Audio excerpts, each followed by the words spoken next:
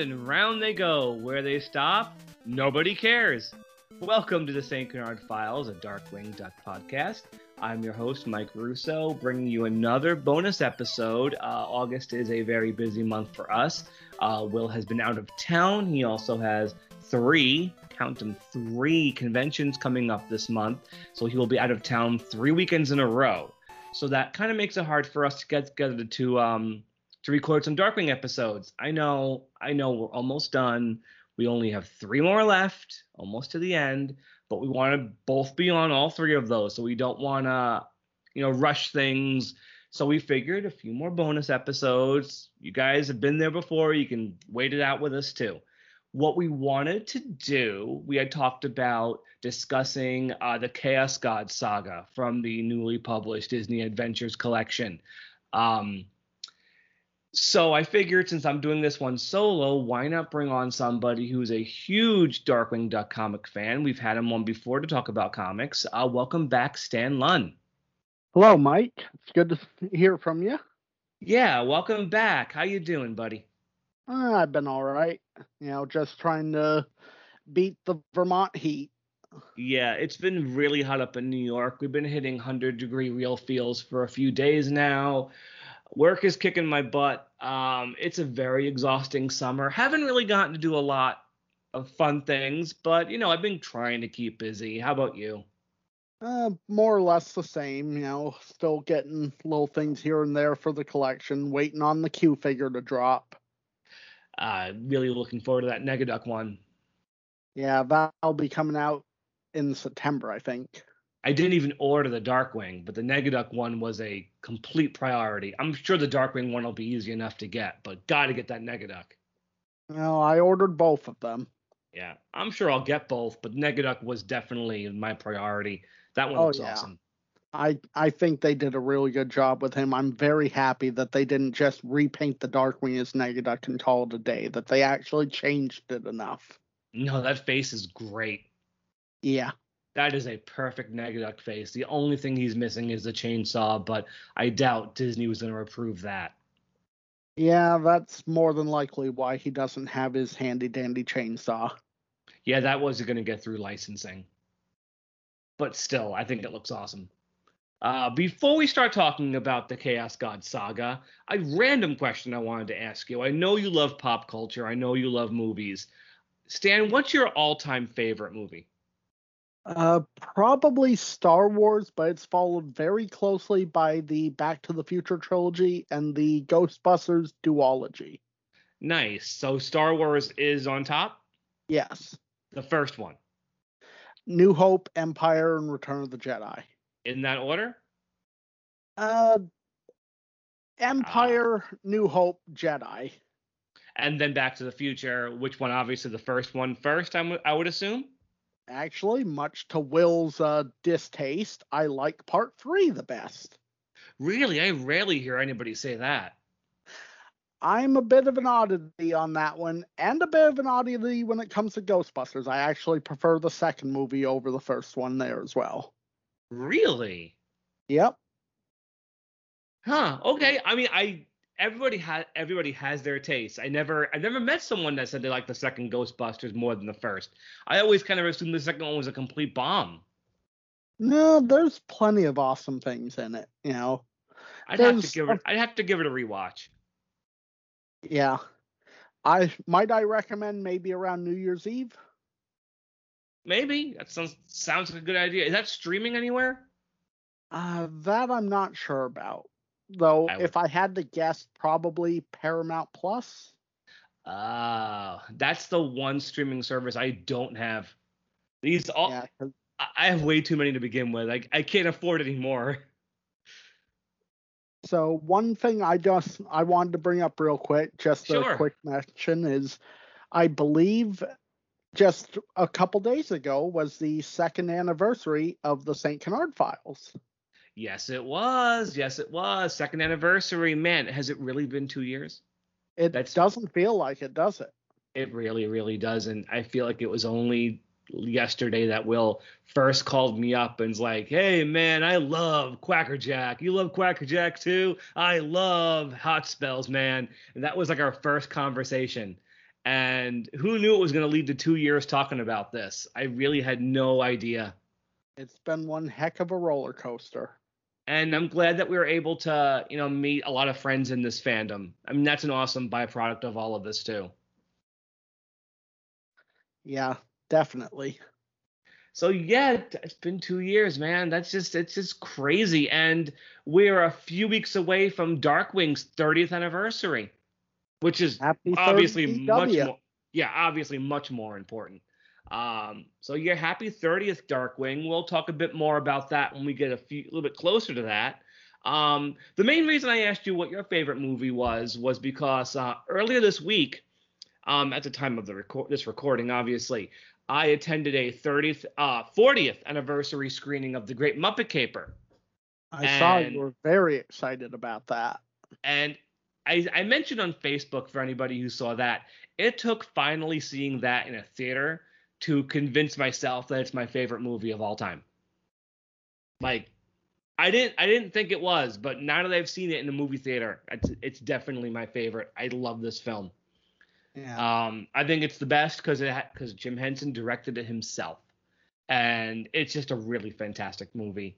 But enough about Muppets, enough about Star Wars and all that other stuff. This is about Darkwing Duck, and we are talking about the 5-part comic story Legend of the Chaos God, originally printed in 5 issues of Disney Adventures magazine, now reprinted for the first time in the Disney Afternoon collection, Justice Ducks and Other Stories, published by what's the name of the publishing company?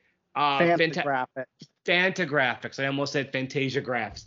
Fantagraphics. Yes, they do a lot of Disney and Uncle Scrooge stuff. So it's really nice. They did this. This is volume 1. I've heard from somebody who worked on this. We might be getting more, so let's keep our fingers crossed. But this is the big reason to pick this up. There's a lot of cool stuff in this, a Goofy movie adaptation, the Justice Ducks adaptation, some Gummy Bears, Bonkers, DuckTales, Rescue Rangers stories. But this is the reason you're picking this thing up. Let's not even beat around the bush, Stan, right? Yeah, because I had Justice Ducks already. I actually didn't own all 5 parts of the Chaos God, so I'm glad to have it, especially with the little fixes they implemented along the way. Yeah, most of the stories in this collection got fixed. I mentioned a couple of episodes ago that Negaduck shotgun in the Justice Ducks story got repainted to look less like a real gun, which isn't technically a fix. It's more of a censor, thing. But yeah, but you noticed a really big edit, a fix in this story. We'll get to at the end. But this entire saga, all 5 parts, were written by Bobby J.G. Weiss and David Cody Weiss. I think I'm pronouncing that right. I hope I am. Husband and wife writing team, and the stories were drawn by Cosmic Quartieri. All these people were mainstays of the Disney comics in the 90s. A lot of the best stuff in Disney Adventures, the Disney Comics issues, a lot of the stuff was written and drawn by them, and they were in charge of all of this. This was a big project for the Weisses. I think it's fantastic. And each part features a different Disney afternoon show. We've got Tailspin, we have Rescue Rangers, Goof Troop, DuckTales, and Darkwing. Saving the best for last, definitely. Yep. So the first part is called Crystal Chaos. It's the Tailspin story. It was in the July 1994 issue of Disney Adventures. Stan, you want to give us a really brief synopsis of this story? Sure. So Baloo, Kit, and Molly are flying to the island of Rack-and-Ruin to meet Professor Potsherd. By the way, Rack-and-Ruin is a play on the phrase rack and ruin, which is the definition of that. I'll just read it verbatim. It's something that falls into a state of complete disrepair or destruction. And Potsherd, that definition is a broken piece of ceramic material, especially one found on an archaeological site. These are the kind of puns you would definitely have gotten on the Disney afternoon shows, right? Yes. Absolutely. So continue with the storyline, Stan. So Professor Potsherd has found the lost temple of Doom and Gloom, which is another pun on doom and gloom. This one's a lot more obvious, yes. Yeah. Yeah, their civilization disappeared, so he's been excavating artifacts. of course, who else would show up to try and steal the artifacts but the incredible Don Carnage? I mean, it's a cameo, but he makes it work. Yeah. But, Baloo ends up chasing them off, saving the artifacts. But in the process, the crystal setting gets knocked into an empty sugar barrel, and the frame is knocked into the ocean. Right. So what happens next? Well, after that, they pick up the empty supplies, and I believe they also grab the crates of museum artifacts that were there and bring them back to Cape Suzette. Yeah, they bring them over to Hire for Hire, and of course Becky chews out Baloo. Yep. One thing I'm going to say right off the bat, the writing on all of these stories is really good. I can hear the character voices in my head. Yeah. There's a point where Becky starts chewing out Baloo, and Baloo's like, not this again. And she says, yes, this again. And I could straight out hear Sally Struthers in my head. And so it turns out the crystal, the red crystal, when you touch it, you basically get possessed by the Chaos God. What's the Chaos God's name? Salego. Yes, so he possesses her and forces her to drive away in the Sea Duck. Yep. And we get a really cool action scene where she's flying the plane and Baloo, Kit, and Molly are hanging onto the back of it for dear life. I can totally picture it happening from the show. Just the Disney Japan animation as the Sea Duck's flying all over and Baloo's hanging on for dear. It really, really works. I mean, these stories are short, but they pack a lot in them. That they do. So how does this story wrap up? Well, Molly ends up falling. Kit tries to save her, but the weight of two people causes him to go out of control. Is that canon? Has that happened to him before? I'm not sure. I actually haven't watched enough TaleSpin to really remember. We'll have to talk to Bill. Yeah. He'll help us with that one. Oh, yeah. But in any case, though, Rebecca's strong willpower actually overpowers Salego's control over her, and she manages to save Kit and Molly. Right, and when Molly jumps on her, she drops the crystal, and she's not possessed anymore. Right. So they have Kit drop it in the ocean. Yep, and thus ends part 1. It's really important that TaleSpin happened first for a really obvious reason. When does TaleSpin take place? In the 1930s. So it absolutely has to take place. It has to take place first in the storyline. But, even though TaleSpin at this point was one of the older shows, it's really well written. Again, I can hear these character voices in my head. It's a great start to the storyline. We also very briefly meet Professor Pochard's son. Yep, Biff Pochard. So he comes back a little bit later. Really clever how they introduce him early on. Yep. The second part is the Rescue Rangers part. This one is called To Have and Have Not, which was printed September 1994 in Disney Adventures. Yeah, it skipped a month because of the Lion King adaptation. I remember how big Lion King was. I can forgive it for skipping a month for something like the Lion King. Yeah, though the sad thing about that, though, is the issue with that skip, it made the final part fall on issue 51. I think the story was originally meant to be a Disney Adventures 50th issue special. That wouldn't surprise me.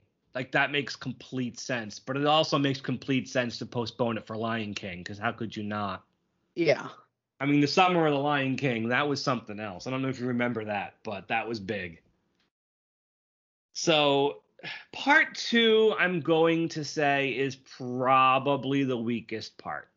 Yeah, and it does have its fair share of little goofs in it. I don't know what it is about Rescue Ranger comic stories. I don't know if there's just something fundamentally off about the show that makes it hard to write comics for, because I have the entire Disney Comics run, and I've read a lot of the shorter stories and the different like collections. I haven't really run across many great Rescue Ranger comic stories. I don't know what it is about the show, but this is definitely one where this is the weakest link in the entire thing. Yeah. So you want to give this one a quick rundown? What happens in this story? Sure. So it starts with a fish spitting out the crystal with Selego in it. And this is where the first goof happens. There's no chain attached to the crystal anymore. It won't be in this story, but for some reason it reappears right in the beginning of the next part of the story. Do you think this part was phoned in at all, you know? Maybe a little. The odd problem they have to overcome is that Rescue Rangers doesn't take place in an anthropomorphic animal universe. Right. So they kind of just fudge it. They say, "Oh, the heck with it," because in the beginning of the story we see dog-faced characters. Yeah. One of them looks a lot like Dijon from the DuckTales movie. Is that the fisherman? Yeah. Yeah, I thought I had seen him somewhere before. Yeah, that's definitely Dijon. So most of the story takes place in the museum. Who's going after everything this time? So Fat Cat and his goons are trying to steal the setting. Right. And of course, the Rescue Rangers are hot on his trail. Yep. Again, this is. I'm having trouble hearing the character voices in this one, except Gadget. Like, yeah. Gadget comes across pretty good. The rest of them, yeah, but Gadget comes off fine. Now, is it just me, or does that Cobra on the Jade block kind of look like Jafar's Cobra form, or maybe Clang from Tailspin? Both is possible. I'd say Jafar is more likely only because that was more well known. But anything's possible, right? Yep. So what happens here? A lot of this story is a lot of just characters running around. There isn't a lot of plot. But that was Rescue Rangers, wasn't it? Basically, that show was lots of characters just running around. Yeah. So I know Gadget gets possessed for like a fraction of a second, and so does Fat Cat, but it's mostly Dale. Yeah. By the way, is there a voice actor you hear in your head when you hear Selego talk? Not particularly, though. I want to say I kind of gave him a Judge Doom voice when I read this. Oh, for me, it's some combination of Tony Jay and Tim Curry. Ooh, I like that. Like Tony Jay, definitely his like Frollo voice, but Tim Curry, like what voice can I think? Like more like his Long John Silver voice from Muppet Treasure Island, not Taurus Bulba, but some combination of that I kept hearing in my head whenever I had to read Selego's voice. Yeah. So how does this one? There's not much that's going on here. The big thing is we learn the metal casing and the jewel cannot touch because that will bring Selego back. Yep. It almost happens. Almost. Fat Cat gets a hold of it. He almost does it. And then he gets hit with a Tesla coil and he drops them. Yeah, that was the Van de Graaff generator. This story is trying to teach you things. Oh yeah. Between that and Archimedes' screw. Yeah. It's if I was to skip, I mean, you have to read all of them, but if I was to skip any stories, it would be this one. In the end, they have two crows. One's supposed to drop. Is it the casing in the river, in the ocean, and the jewel's supposed to be dropped into the sewer, right? Yeah. Though I will say, I don't think those were crows. I think they were ravens, because the names are Edgar and Alan. Right. I thought of crows because there were numerous crow characters on Rescue Rangers, so I slipped up there. You definitely ravens, Edgar and Alan. Yeah, obviously right there. But so the next part is called Spookus Ex Machina, a play on the phrase Deus Ex Machina. This is the Goof Troop story. Yes, it is. And if you were to go into this thinking, ugh, it's Goof Troop, you'd actually be wrong. Yeah, it's pretty good. And this is really good. Yeah, I've got more of a soft spot for this story because I'm a fan of possessed car movies like Christine. And that's basically what this whole story in this part is. Yeah, basically. But you know what? I could see this working as a Goof Troop episode. The characters, like the writing of all of Goofy's dialogue makes it sound just like Goofy. Yeah. And even I can hear Jim Cummings in everything Pete's saying. I mean, they even have Pete and Peg doing their like little cutesy pet names back and forth. Like when Peg shows up, I can hear Peg's theme music in the background in my head. It's a good Goof Troop story. So basically, Pete bought a new car, and the Lego jewel fell into the radiator of the car and has possessed the car. Yeah. And the whole thing is Pete bought the car. He butters up Peg. Peg actually likes the car. It's a very fancy car that can wash itself. It has a voice and has Pete a computer brain. Yeah, but Pete doesn't realize the car is quote unquote haunted. Goofy does though. And Max and PJ have a very brief cameo in this. I guess they would have to be in there, but very, very briefly. And so Pete has so many great lines in this about like Goofy being so stupid he can hardly believe it. Yeah. Like it's good stuff. Again, I can hear a lot of Jim Cummings. I love when Goofy's watching the news. He's not watching the news. What is he watching? He is watching a certain masked mallard. They don't come out and say his name, but I am the magnet that sticks to your refrigerator. Yeah, I think he's probably fighting Megavolt, just based on the dialogue we hear.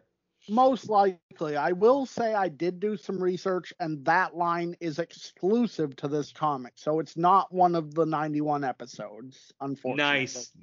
Hey, it's cool they came up with new ones, though. True. And it kind of, even though this is supposed to be part of like all the same universe, it was established on Goof Troop that Darkwing is a TV show in that universe, considering there are scenes of Darkwing on TV and in the newspaper, and Max owns a Quacker Jack watch. Yeah. So I guess it kind of works that Goofy would be watching Darkwing Duck. And so it turns out the metal frame for the jewel is in Duckburg. So Lego knows that's where he's got to go. Right. So there is this great scene of Goofy trying to kill the car using the various techniques he's seen in monster movies. Yep. Garlic, water, salt, silver bullets, but hopefully a quarter will work, and a wooden stake to the heart or hood. And yeah, since cars don't have hearts, Goofy drives it right into the hood. And he's like, I guess it didn't kill it. And Pete's like, no, but I'm going to kill you. Really, really funny. Like, this feels like a Goof Troop episode. Definitely feels like a Goof Troop episode. So the car ends up dragging them inside and almost drives off a cliff with them inside. Well, it drives off the cliff, but they thankfully escape right before it does. Yeah, and like many a Goof Troop episode, Pete's out a lot of money. Yep. Yep, he goes home crying in Goofy's arms.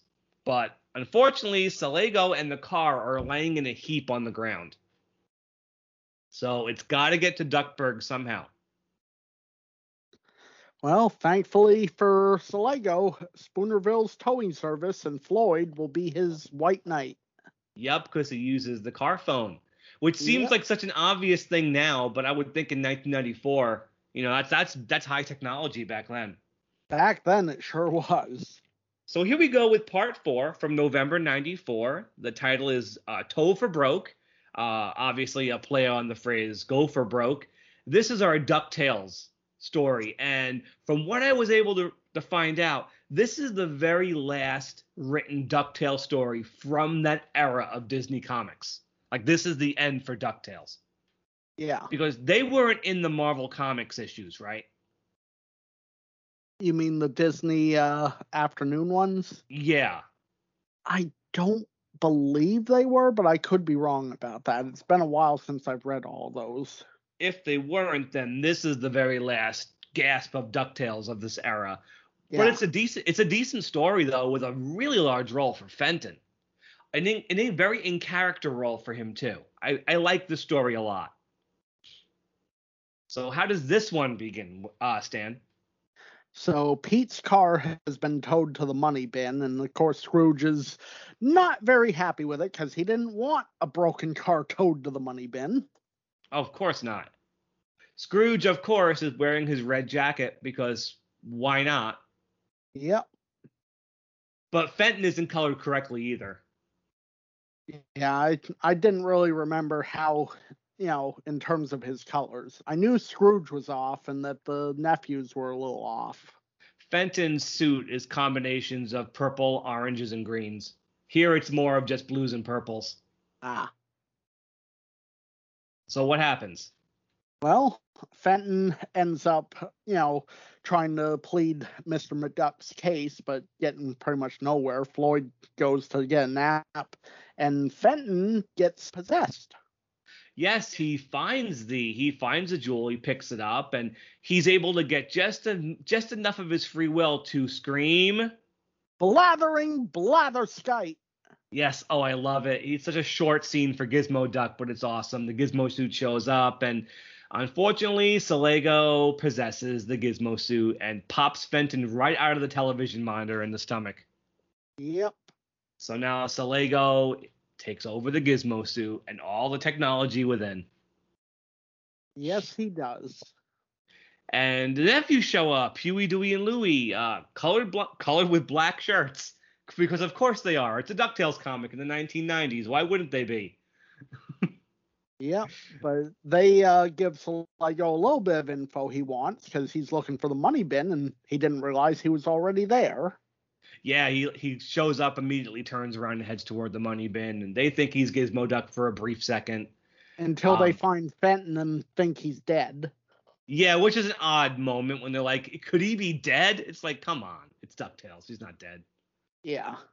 And so then Salego starts attacking the money bin. Of course, you have to have an attack on the money bin. Yeah. Tears it straight open. The cops show up. They think Gizmo Duck has turned bad. And Salego gets the heck out of there as fast as he can, doesn't he? Because he doesn't feel the casing anywhere around. Right. So then we get a lot of exposition. If there's one thing I don't like about the story, half of it is exposition. Almost, well, a bunch of it courtesy of the Junior Woodchuck guidebook. Yeah, what do we learn, basically? Basically the shorthand version, what do we learn?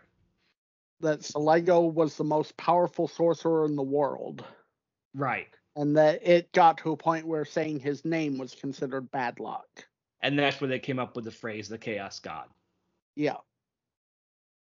And what they learn more when Professor Pochard's son, Bisk, shows up. And him and Scrooge are old friends. Scrooge had found the casing, the metal casing when he was scuba diving in 1972, he says. Or is it 62? It was 62 off the coast of Wowie Zowie. That is definitely a very grown-worthy DuckTales name, for sure. Yeah. And he had it in his money bin for a while, but he sent it to a jeweler in St. Canard. Yup. And we do get more info about what happened to Salego.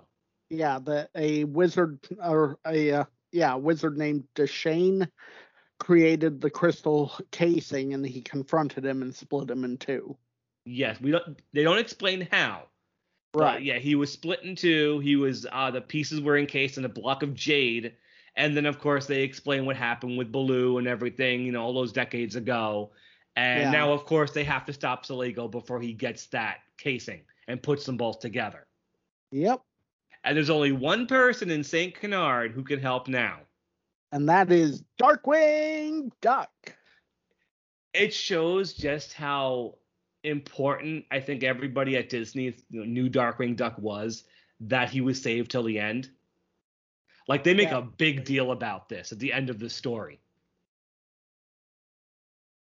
It has to be Darkwing Duck. Who else could it possibly be?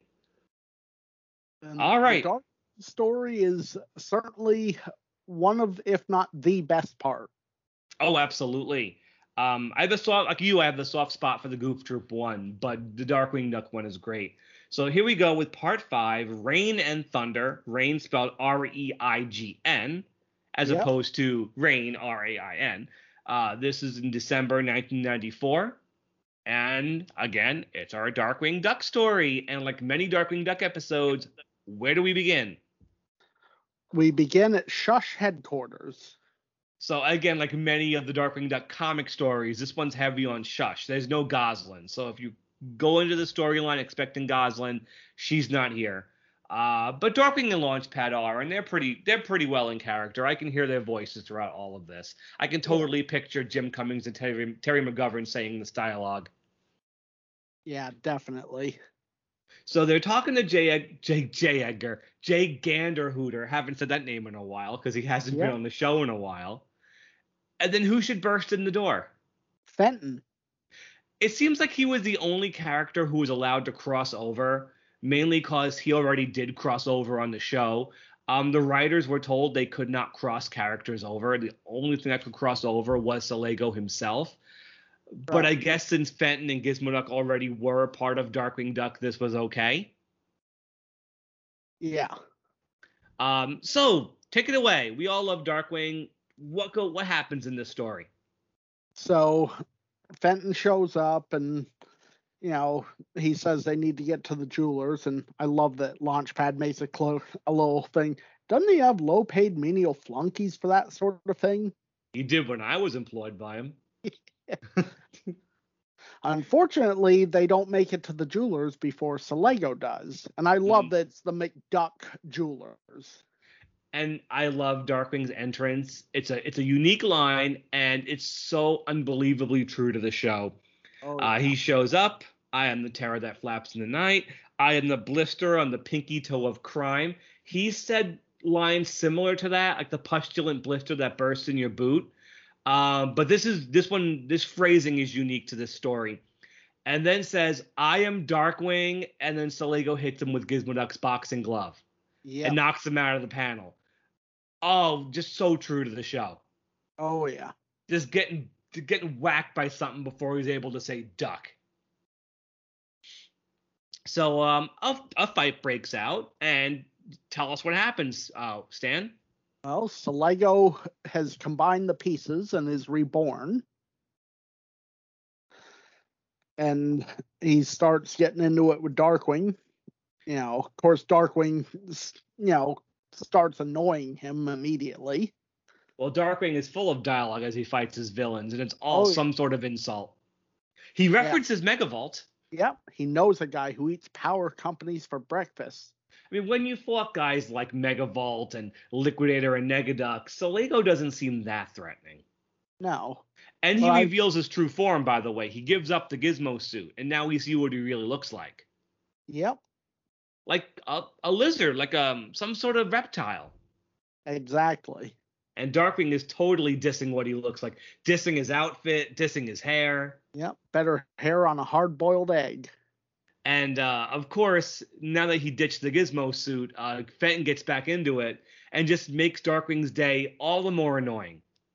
Oh, I love this little line, though, where Darkwing says something about, trying to... I forget what he says, but Launchpad makes the quip, fatal for who? Him or us? Yeah, Darkwing starts to realize he's outmatched. Like, he absolutely starts to realize this is too much. And Salego is bringing basically an army of just objects and like electric appliances and stuff. I can't quite tell like what he's trying to... I know he's trying to take over the world, but there's this big splash panel of chaos all over the streets. Control of everything in the city. Yeah. I wish we had seen a little bit more of that. But what we do get is pretty cool. I do wonder, though, did you notice one thing in the background of that splash panel? No, what was it? Beakless monsters.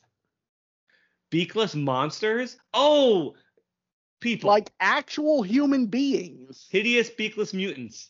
Yep. I didn't notice. I wasn't looking close enough at that page. Oh, that's pretty funny when that happens.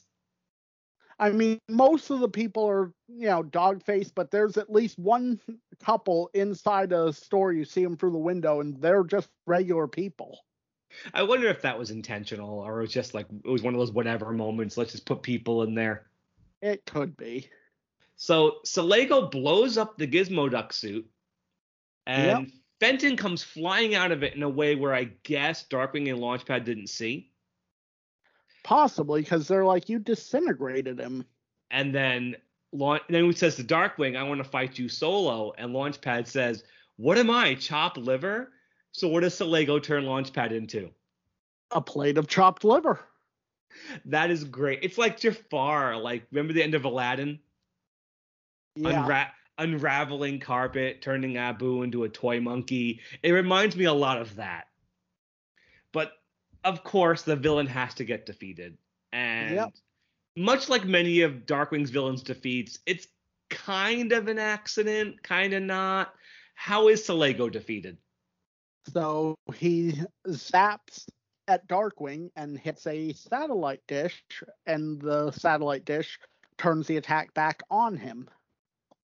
And splits him back into the jewel and the metal casing. Yep, and that's it. Salego is defeated.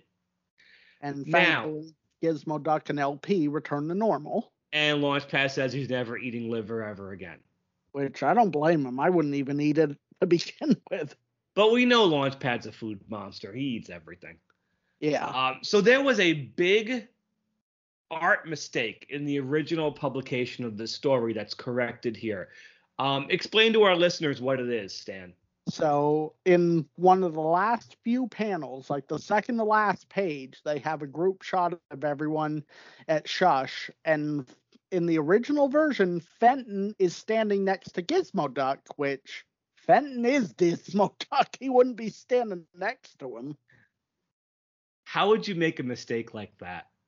Well, I would say if you didn't know the show, that's the only way I can think of. I guess it's possible, right? Yeah. I mean, so how do they fix it? In terms of the new version? Yeah. They probably did some digital editing to remove Fenton, from it, so it's just Gizmo Duck there. I'm glad that they did that, though, because that was very distracting. Because I've read the original. I don't own the original, but I've read it online, and that is very distracting. Yeah, and it's one of a few different changes that they made. Like in the original version, Jay Gander Hooter's hair was orange. They changed it to the correct gray color. They changed Monterey Jack's face through half of the Rescue Rangers part, so it all matched. Yeah, it's nice they went back in and corrected some of the art, especially because in Disney Adventures and in stuff like Colossal Comics, this stuff was printed digest size. This is a full-sized book. Yeah. So mistakes going to stand out a lot more. But it's nice to read this like in a large book form. You can really appreciate the art a lot better. Yeah. And the text is a lot easier on the eyes, too. Now, there is one other error I was going to mention. What is that? It's kind of a thing where the cover for the Goof Troop story showed Pete possessed, but obviously it was the car that got possessed. Right. Yeah, I guess they wanted to entice you to read it by showing a character getting possessed when it really didn't happen. Although, can you imagine a possessed Pete? That would be kind of scary. Put it in the show, have them animated by Disney Australia. That would have been pretty awesome. Now, I would have that would have been one of my all-time favorite episodes. Now we almost got a sequel to this story. I heard something about that. Would you care to elaborate? So in an interview once, Aaron Sparrow mentioned that he wanted to do a sequel to this story for the Joe Books Darkwing run. I did hear that. I didn't hear much else about it. Did he say anything else? I don't believe so, but we did eventually get to see Salego. Where? In the DuckTales episode of The Duck Knight Returns. No, Let's Get Dangerous. Let's Get Dangerous. You're right. I had the right one in my head, but the wrong title. They're both fantastic episodes starring Darkwing Duck, so how can you go wrong with either? But yeah, they find out Salego. Where do they see it? In the Junior Woodchuck Guidebook, right? Yep, because the artifact, the missing mystery they were after was called the Salego Circuit, and It was created by the mad thinker Salego. And his illustration, different origin.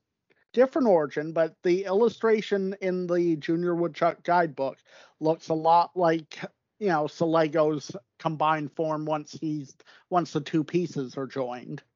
Great shout out. It's one of those things where, yeah, you'd get like the Tailspin and Rescue Ranger references, but how many people, especially younger audiences, are going to get that reference?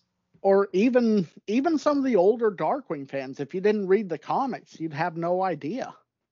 Yeah, I would say in terms of obscurity, this one was right up there with the Fluffy Dogs reference. Yeah. Like, definitely, it shows how much of a super fan these guys actually were. And of course, in the write-up at the end of this saga in the new collection, David Cody Weiss actually writes about writing this storyline, and he wraps it up by mentioning that all these decades later, Selego got to appear on DuckTales, and they include a photo of Selego from that episode. Yeah. Which it's nice to see the Disney stuff come full circle from all of this to the new DuckTales. And I'm calling it new DuckTales when this thing's been over for months already. Yeah. I mean, at least until a new DuckTales comes out, DuckTales 3.0. Yeah. But we're still waiting on that Darkwing reboot. Not really much in the way of news yet. Not yet. Maybe at some point, maybe they're waiting for the 30th anniversary to reveal something. I feel like we have to learn something soon. Like it's been almost a year since we first heard about this. Something's gonna give. It would be cool if we found out next month for the 30th. You're right, that would be really cool. So all things considered, taking all 5 parts together, what do you think of the Chaos God saga? Well, if I were to give it a gas gun score, I would probably give it a 4. Okay. Why would that be? Well, I think it was a very good story. I like the idea that instead of having the different universes cross over, which would have been much more messy and hard to do, there was an item being passed from story to story. It gave it a sense of continuity without, some of the tricky things like, okay, well, how are we going to incorporate Tailspin in if it's 30 years? How are we going to incorporate Rescue Rangers when they live with humans? I think even if Disney didn't mandate it, I'm glad. I'm glad they went in this direction. I hope that's what they would have done even if Disney didn't demand it. Yeah. So in terms of my gas canister ratings, I think I'd give it a 4 too. The only reason I wouldn't give it a 5 is because the Rescue Ranger segment drags it down a little bit. Yeah. I think that one is very meandering and it doesn't get the characters, but that's just inherent in a lot of Rescue Ranger stories. I don't know what it is about that show and those characters that lack the depth that doesn't make them work in comic form. I think Rescue Rangers worked in animation. Comics, the characters just aren't developed enough to work. And whenever they adapt it in comics, nobody quite knows what to do with them. And you see it in the story. Yeah, it's like I can definitely pick out, comics of almost any of the other ones, comic stories I like. Out of all the Rescue Rangers comics I've read, which would be Disney Adventures, the original Disney comics ones, the Boom comics, I have a hard time picking out any of those that I read that's like, yeah, that's Rescue Rangers. I don't know what it is, because even the show itself doesn't stand up to marathon watching. And I say that despite the fact that I enjoy the show and I grew up with it and I'm nostalgic towards it. But I think I'm at the point in my life I would definitely put Tailspin way above it. And even this Goof Troop story, just going on this one story, it's solid. Don't skip even if you aren't a big fan of Goof Troop, don't skip this story. I mean, it could have been worse. I mean, Bonkers could have been in this. Oh, that would definitely not have made one person happy. I know, right? I don't know. You couldn't have done Bonkers. That wouldn't have worked. It wouldn't have. I don't know how you would have done that. Yeah, I don't really see it really working either, unless maybe it was like a 1-page gag comic where Selego shows up and just zaps Bonkers into nothing, and then okay, next part. for all things considered, this is a very respectful story toward all of the shows. Yeah. Especially Darkwing Duck. Leaving him to the end, making a big deal out of him. It's great. I'm so happy it's finally been republished for new fans to read. Because it deserved to be. Yeah, definitely did. Should we rate Salego as well? Fine, go for it. What would you rate him? I would rate him. He's a little tricky because most of the time he's just possessing people. You know, You don't really get to see him shine until that final issue when he comes together. But I think I'd give him a solid 4. I think if he had been, whole sooner, he would have gone up in score. See, it's so hard to rate a character like this who only appears in the comic, because the two things that would have brought this guy over the top would have been the voice acting and the animation, and we get none of that here. Right. It would be like only knowing Murloc from the DuckTales movie from a comic and not getting the animation and the Christopher Lloyd voiceover. So you would lose two big things of what makes that character work. Same thing with Taurus Bulba. Yep. So if Salego had been in a show and voiced by, Tony Jay or Tim Curry, and was animated in Japan or Australia, he'd be a 5-star villain. Absolutely. But since he doesn't have any of that, he's just a drawing on a page, and he only shows up as himself in only the last story. I can't really give him more than a 3. I think if he was on DuckTales or Darkwing as a villain on the show, he would have been fantastic. But we'll never know. Well, at least not until maybe the reboot. Maybe they'll actually do something with him. It's possible. I'd like to see it if they ever get a chance to do it. But I guess we've exhausted talking about Chaos God for one night. Yep. Stan, thank you very much for being my guest host and discussing it with me. I really appreciate it. It was a pleasure. And folks, I don't know what's in store for the next episode. It might be another bonus. I've got something else in mind that I might do while Will is away. It might be the next Darkwing episode, but it's very likely going to be another bonus. So stay tuned, but it's something cool I'm thinking of. This should be a good one. But in the meantime, we are the St. Canard Files, a Darkwing Duck podcast. You can find us on all podcast apps, Stitcher, Spotify, Google, iTunes. You can watch us on YouTube. We're on iHeartRadio, Pandora, Pocket Cast, Radio Public, and so many other ones I haven't mentioned because I don't know all of them, but I know we're there. You can also find our communities on Facebook. We have a St. Canard Files Darkwing Duck podcast group and a page just for the podcast. So we have 2 different Facebook pages. We're also on Twitter, and we're also on Instagram.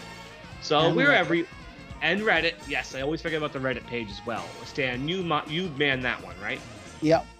So we're everywhere. You can find us really easy on all podcast apps and YouTube and all your social media needs. Whatever you're into, we're there. And I guess we'll just see everybody next week. Stan, thank you once again. You're welcome. And everybody, stay dangerous. Stay dangerous.